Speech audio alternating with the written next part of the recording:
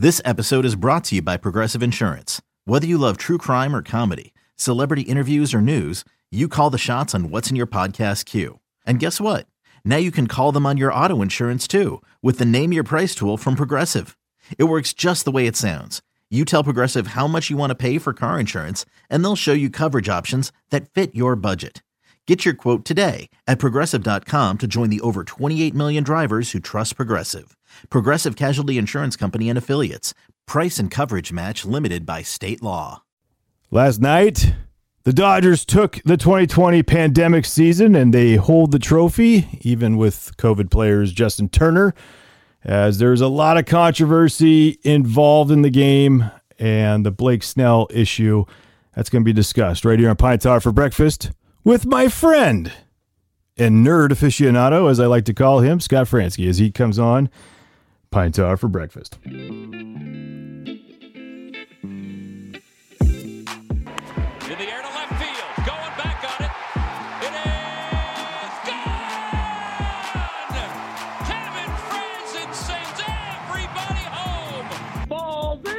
Down. What up, and welcome to another episode of Pine Tar for Breakfast. It is the final, it's the final episode of the World Series-ish Hot Stove League starting here for us here with the Philadelphia Phillies. And I'm not going to waste any time. I'm going to bring on one of my favorite people, and like I said, he's a nerd aficionado, Scott Franzke. Scott, how are you? I'm great. How are you? I just had to give you a little clap there as you came in. It sounds good. So all my nerd aficionado friends are clapping. Yeah, no, it is a it is something that what we saw last night with Blake Snell and being taken out 73 pitches, 5 1/3 innings, going through the order twice, and not one bit of stress, not one little bit of like a bead of sweat dripping from his brow. I mean, what you saw last night is best described how? Stupidity. I mean, I look, I'm not, Kevin Cash is a smart guy. Tampa Bay Rays are a smart organization.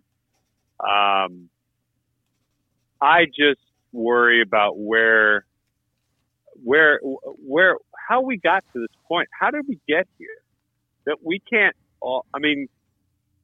everybody who watched that game said Blake Snell needs to keep pitching. Mm-hmm. Everybody who watched the game thinks Blake Snell should still be on the mound. So why wasn't he? That to me, like, he was so good. And I've never played the game professionally, but I have to believe that there were 9 guys in the batting order for the Los Angeles that could not have been rigged to know that Blake Snell had come out of that game. Oh, without a doubt. I mean, I just, and again, that's something tell you, and the analytics won't tell you. And there has to be a place in this game. There is a place in this game for both. Mm-hmm. I guess on the one hand, I applaud Kevin Cash. Those are his convictions. He believes in it, and he's stuck by his convictions.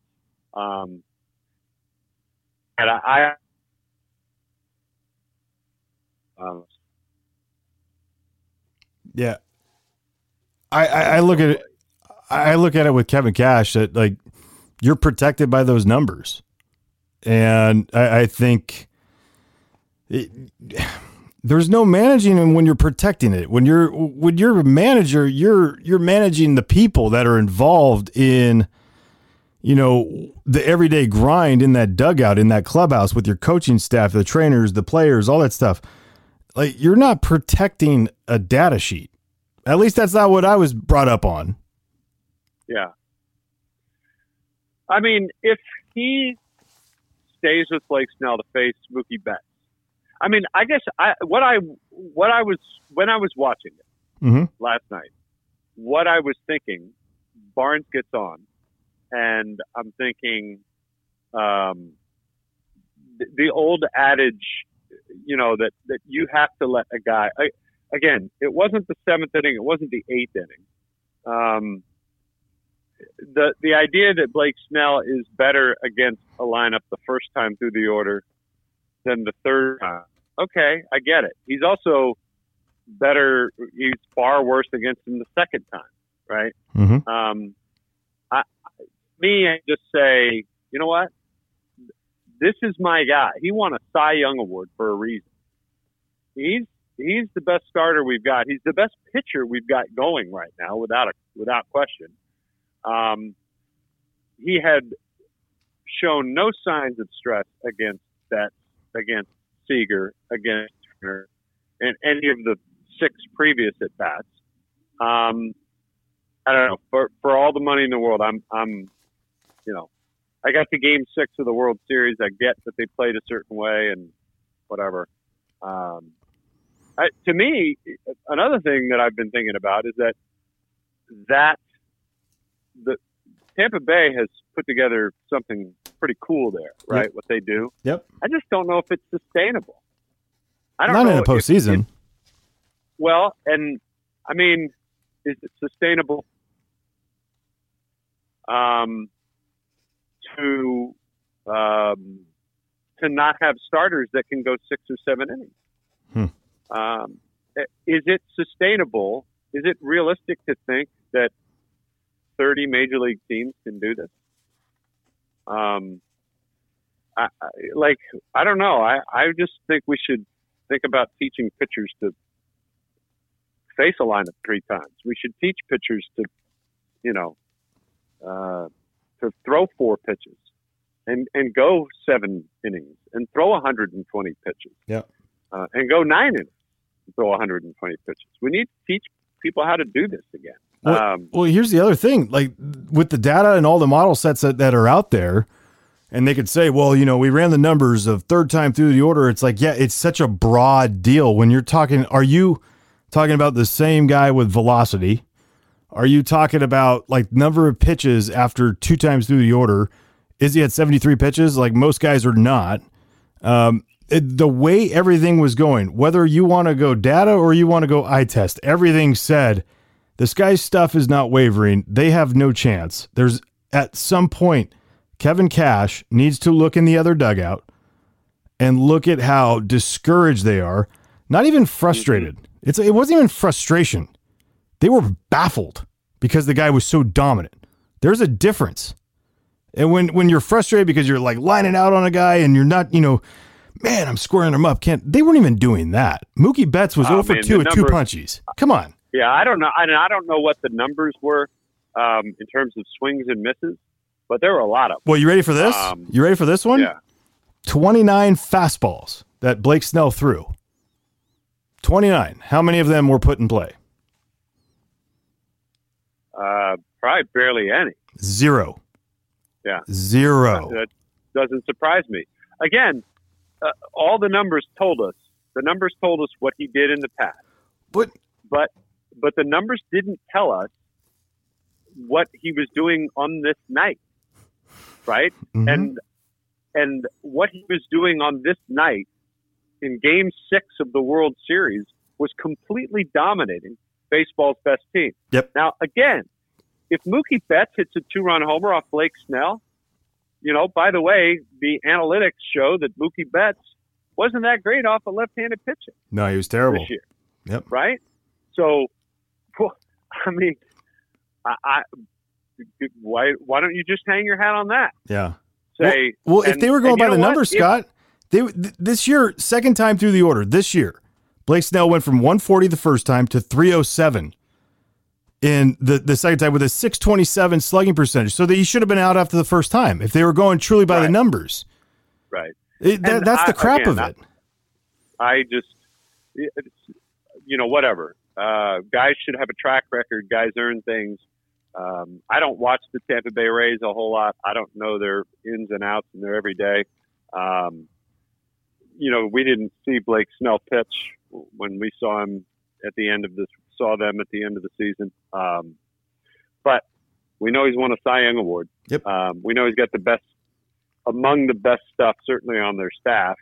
And we could all watch last night and know that he was going to throw zeros. And you know what?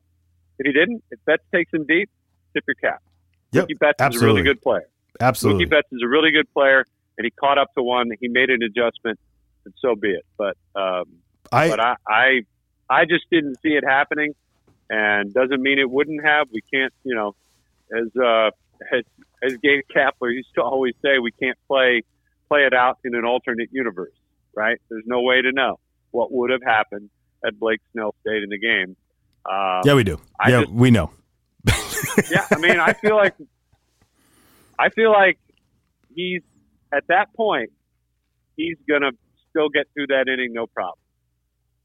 That's what I felt. I would rather get crushed by baseball people that are in the know of the game and the field and everything that's going on around it, whether, than the analytic guy, and being crushed by them for, well, this said this. It's like you don't know. You just were not paying attention. This is more of a pay attention moment for it. Now, we could talk about all the analytics and everything. It still takes the Dodgers in executing. This was way too reminiscent of what I got to feel in 2014 and taking out Jordan Zimmerman against the Giants. And it was one of those things. I asked Trevor May today. I was doing the MLB Network show, and I'm like, what would it be like for you as a reliever to be running in from the outfield, out of the bullpen, to have the opposing dugout cheering that you're coming in? Usually it is Trevor May's coming in, or in this case, Nick Anderson's coming in, and they're like, oh, crap. Like, damn it. We got him. But they were elated.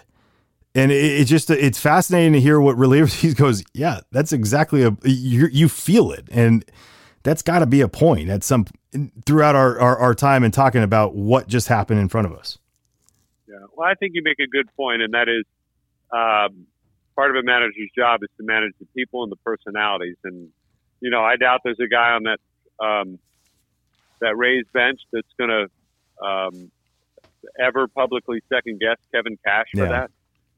They have a ton of respect for him and what he's done and what he's accomplished there. But you cannot tell me with 100% certainty that he's maybe lost a little bit in that clubhouse, because again, the 8 guys that are standing alongside Blake Snell and everybody else in the dugout saw the same dominance,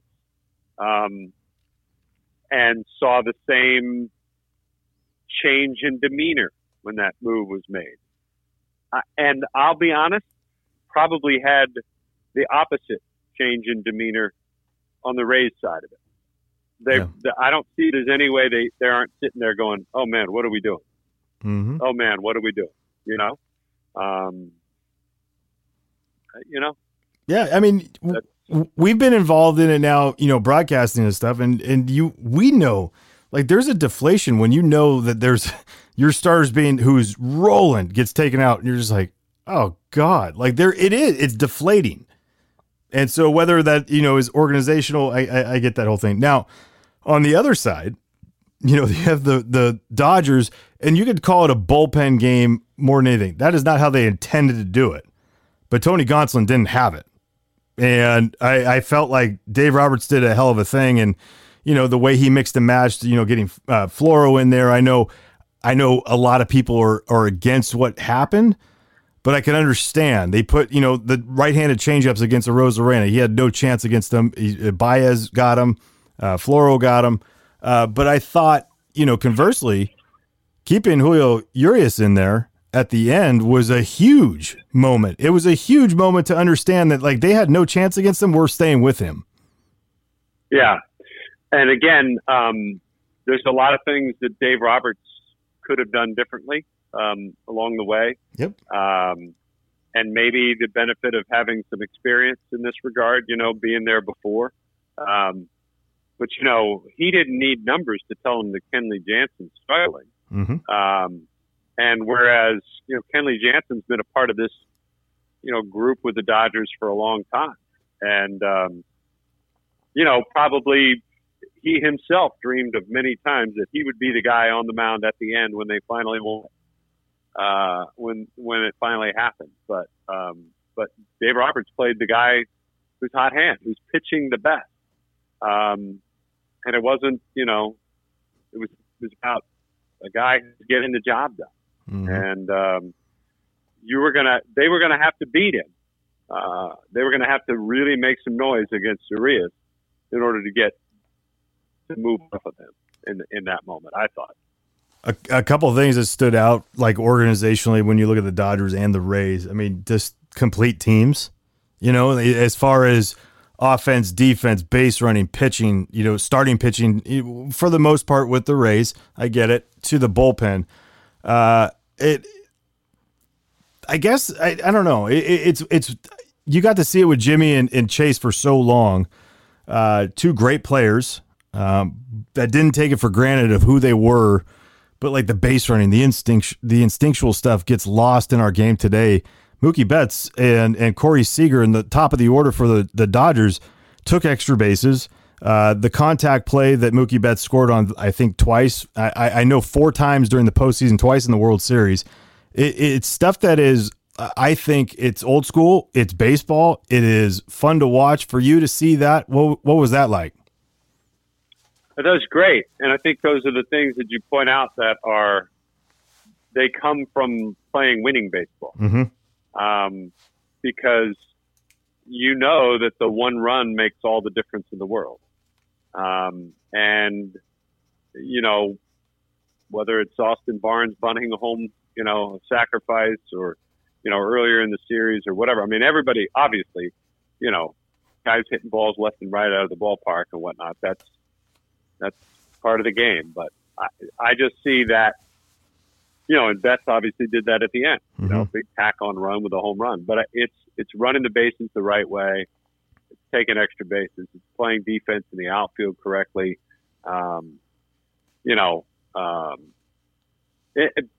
That first inning, Gonsolin was struggling. Mookie Betts goes into the corner to cut that ball off that Meadows hit after the home run by Rosarena made it 1-0. Against a ton of right fielders, that's a double. Yep. But it's not against that. And who knows how that inning ends up differently. How about Austin Barnes on the 1-2 pitch Gonsolin threw to Margot? He bounced a split. And Austin Barnes, if he blocks it, it is fantastic. He blocks it, keeps it, whatever it might, probably goes away, and they advance. But there was a little bit of me that he's like, he brought he just brought being a baseball player out, and he picked it. And he kept the runners at first and second. And that could have been the most important pitch play throughout the whole thing, because now instead of second and third, you have first and second still, and Margot flies out. Yeah. Yeah, I mean, the Dodgers played a really good game last night. I mean, I thought there was one, there was one pitch call that Gonsolin didn't really have. Gratterall. Gratterall. Yeah. That's stupid. He's blowing them away with 100 miles an hour. But other than that, I thought they played a pretty flawless game. And again, hey, they were the best team on paper at the start. You gotta win them when you play them, and they did. And and then they partied like they weren't COVID-19 positive. So yeah, that's for another episode at some point, because that was just. It overshadows everything. This is a total side thought, but I was actually thinking to myself, why are they all masked up? I thought they were in a bubble. I guess I'm not aware of how this works, but I thought they had no contact with anybody who wasn't. Yeah, I just think they did. I think they just decided. I think it was by team if they decided, what they were going to do.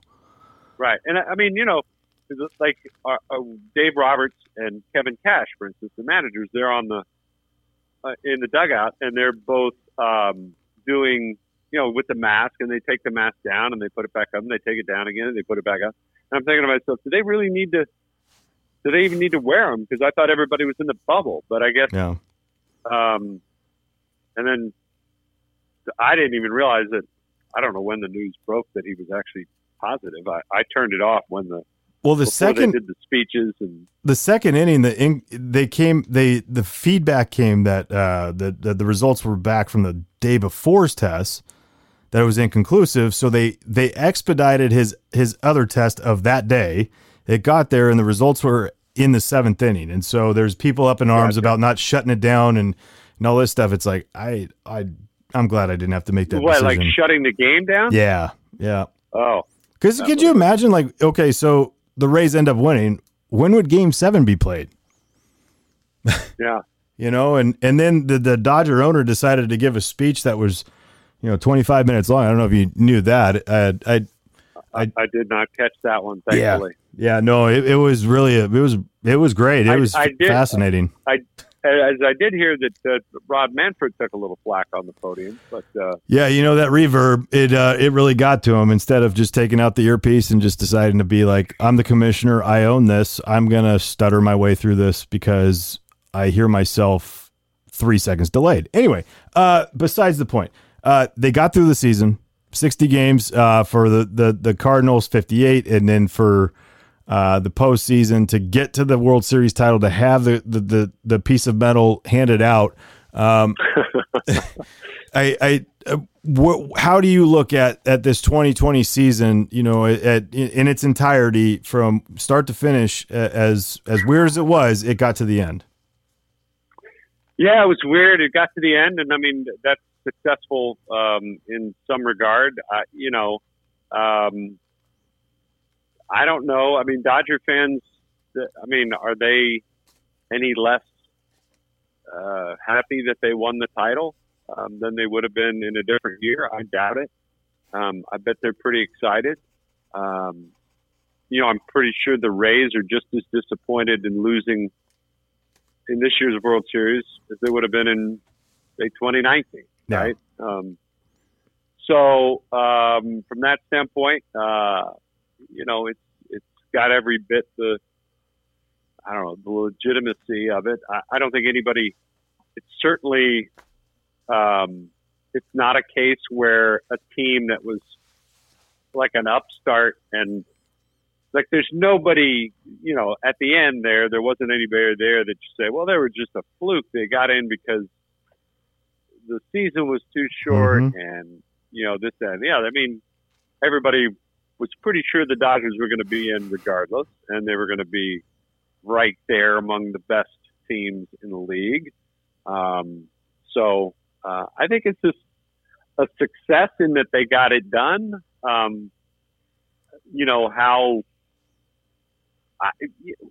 don't know what it means going forward, if anything. I don't know. I guess it shows them that if there is no vaccine in the spring, they maybe at least have some kind of a roadmap on how they could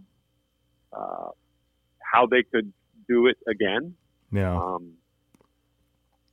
I don't know. I mean, but like I said, I don't think the Dodgers are any less excited or the Rays any less disappointed because it was a shortened season and a different season. I think, they're in a pretty good mood in LA and with good reason. And 100% agree. And the ones that are complaining that, it was only a 60-game season, 70 doubleheaders, blah, blah, blah, blah. It's like, it's because your team didn't make it and win it. So if you won it, you probably would have been excited just the same. You can't. Yeah. I'm sorry. You can't sit there and say, it's like, oh man, we won it, but it doesn't count. Like, hell no. You're never thinking that. Yeah. So, I guess the only thing that would have, you and I talked about this 8 months ago.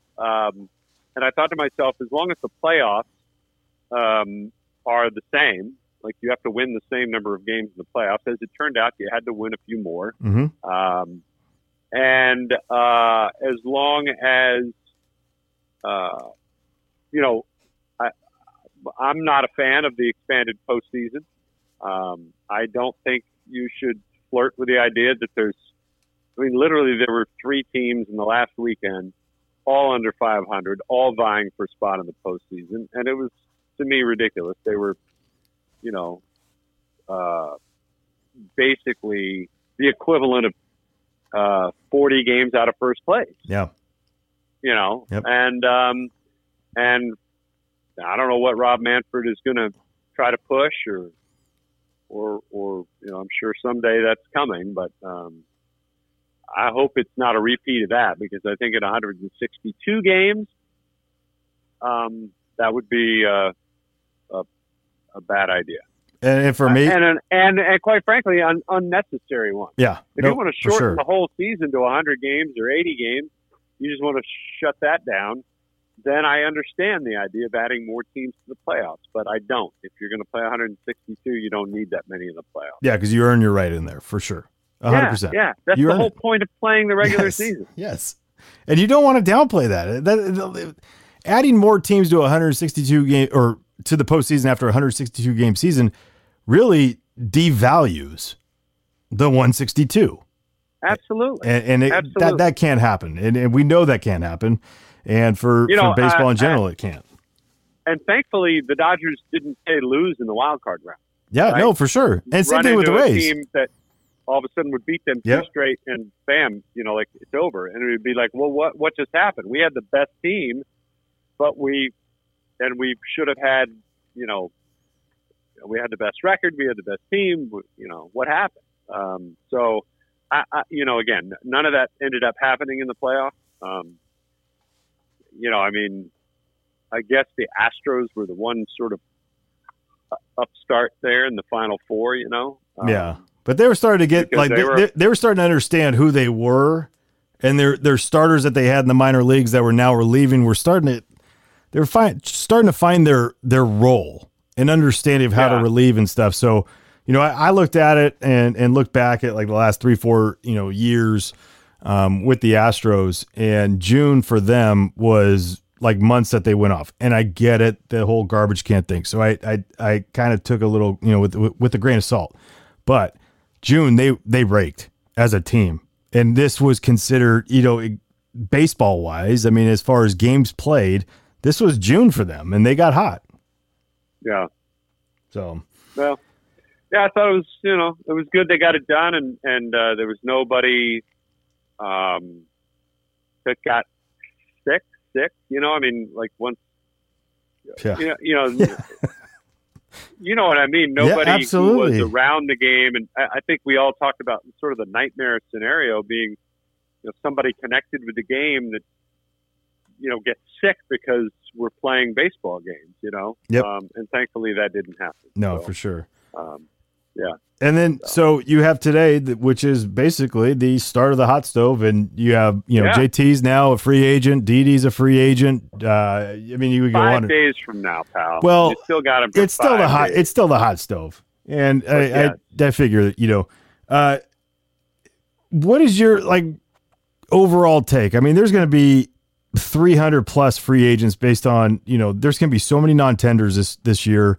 With the unknowns, with organizations and all this stuff, what are you most looking forward to, I guess, if anything, for the Phillies in their offseason this year? I mean, I'm just looking forward to the idea that they have a lot of work to do. Yeah.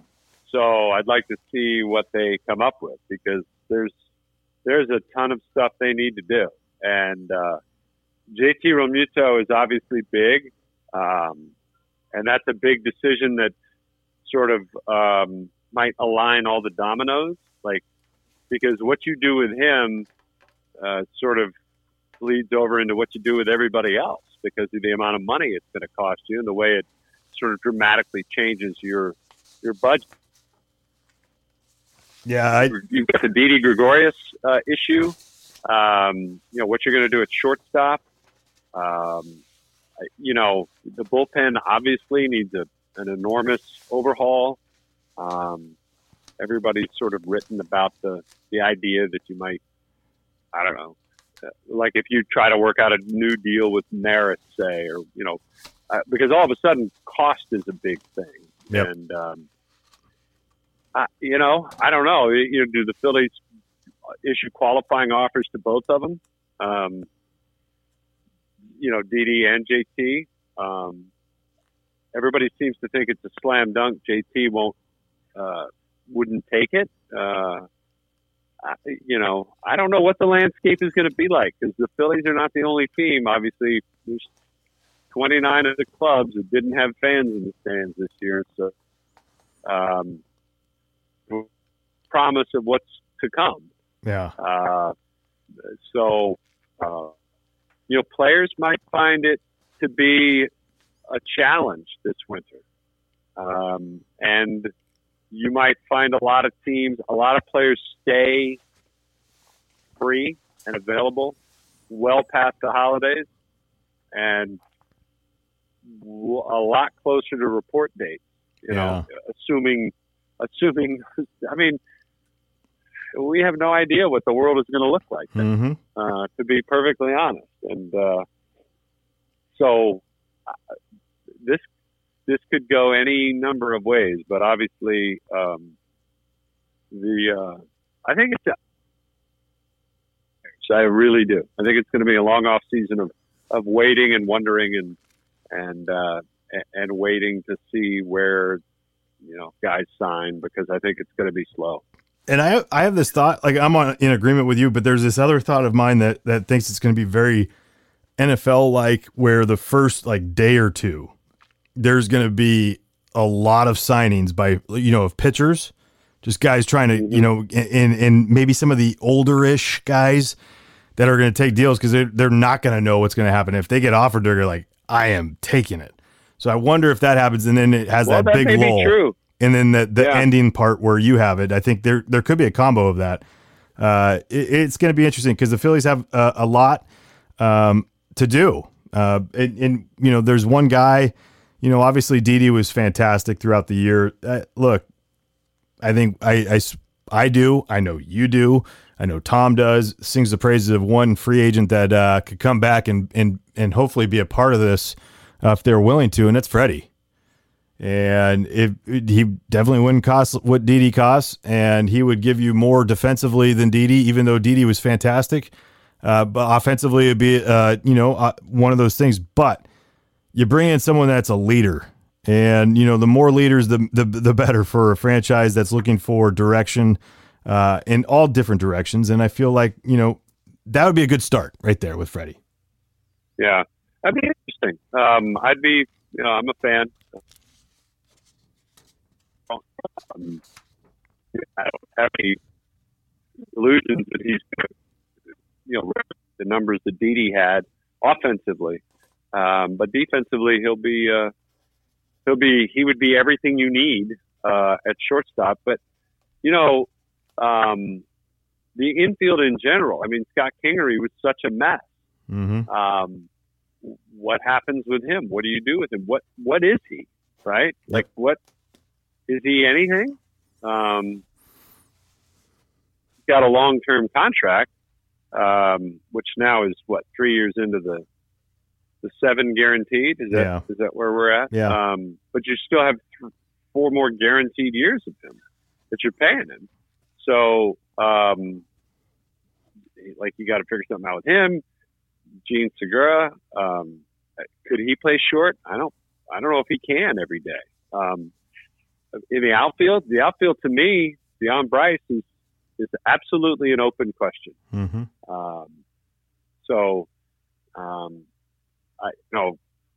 Reese is healthy. Reese looked, if he's healthy, which we have no reason to believe he wouldn't be, and he looked like he had turned things back around. Alec Bohm, a short audition, looked great. Nothing not to like there. I don't know. But just about everywhere else, offensively, for sure, you've got questions. And you need 2 starters, 3 starters. You need all kinds of bullpen help, not to mention pitching coach. So there's a ton of work to do. And oh, by the way, is it Ned Rice to make all the decisions, or will there be another change in that regard? So it's going to be an intriguing offseason for sure. It's intriguing, especially when you have the Braves, the Nationals, the Mets, and obviously the Marlins, because the Marlins were better than you this year to overtake. And I think that is a huge thing that's in front of the Phillies. Is there's no guarantee that you're better than everybody in the division, because it was proven that you weren't. Yeah, I mean, you were. I mean, what did they technically finish? I'm not even sure. I know they were a game or two better than. Yeah, I think it was 2 games above the Mets. 2 games above the Mets, weren't they even with Washington? Or did they finish last? I mean, like those 3 teams are. I mean, they all have work to do, but. Yeah, they all have work to do. But you know what? It's one of those things where you can see with franchises and, you know, the quality of arm that, you know, certain franchises have, and you see what the Braves have as far as the young talent. And then you have, you know, whether Kyle Wright does anything, but Ian Anderson showed that he's a star. Soroka's coming back. You know, DeGrom's going to be back. Syndergaard, who knows what he's going to be like next year, but maybe a year away from the game kind of gets him, you know, in that frame of mind. The Marlins are young and hungry. And again, we talked about this a lot on the radio, was that like they show no, like they get into a game with the Phillies and they look eye to eye. They might even look down upon the Phillies. And I think that needs to change as far as the way the perception of going into a game and being able just to hand it to them. Yeah. Somebody will start referring to the Phillies as bottom feeders. Yeah. I mean, it's a possibility. It's a possibility. Scott, I appreciate. But then they could wear they could then print up catchy T-shirts. They could.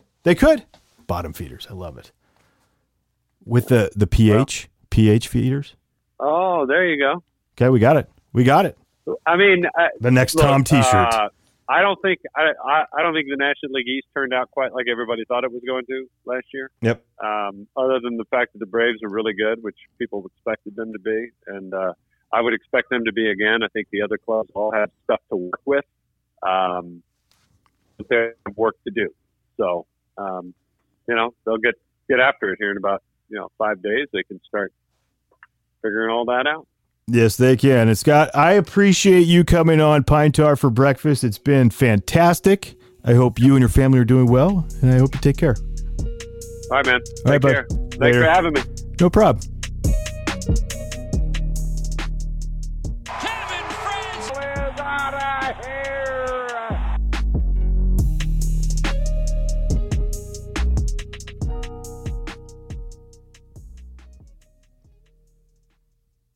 It's blazing hot outside. You get in your car to turn on the AC to get cold air pumping, but it blows hot air out. This issue is commonly caused by low refrigerant due to leaks in the AC system. You want an easy, all-in-one solution that will restore the cold air in no time. AC Pro Recharge Kits make restoring cold air easy for even those with zero DIY experience in less than 10 minutes. Save time and money versus going to a shop by picking up an AC Pro Recharge Kit today. Be a pro with AC Pro.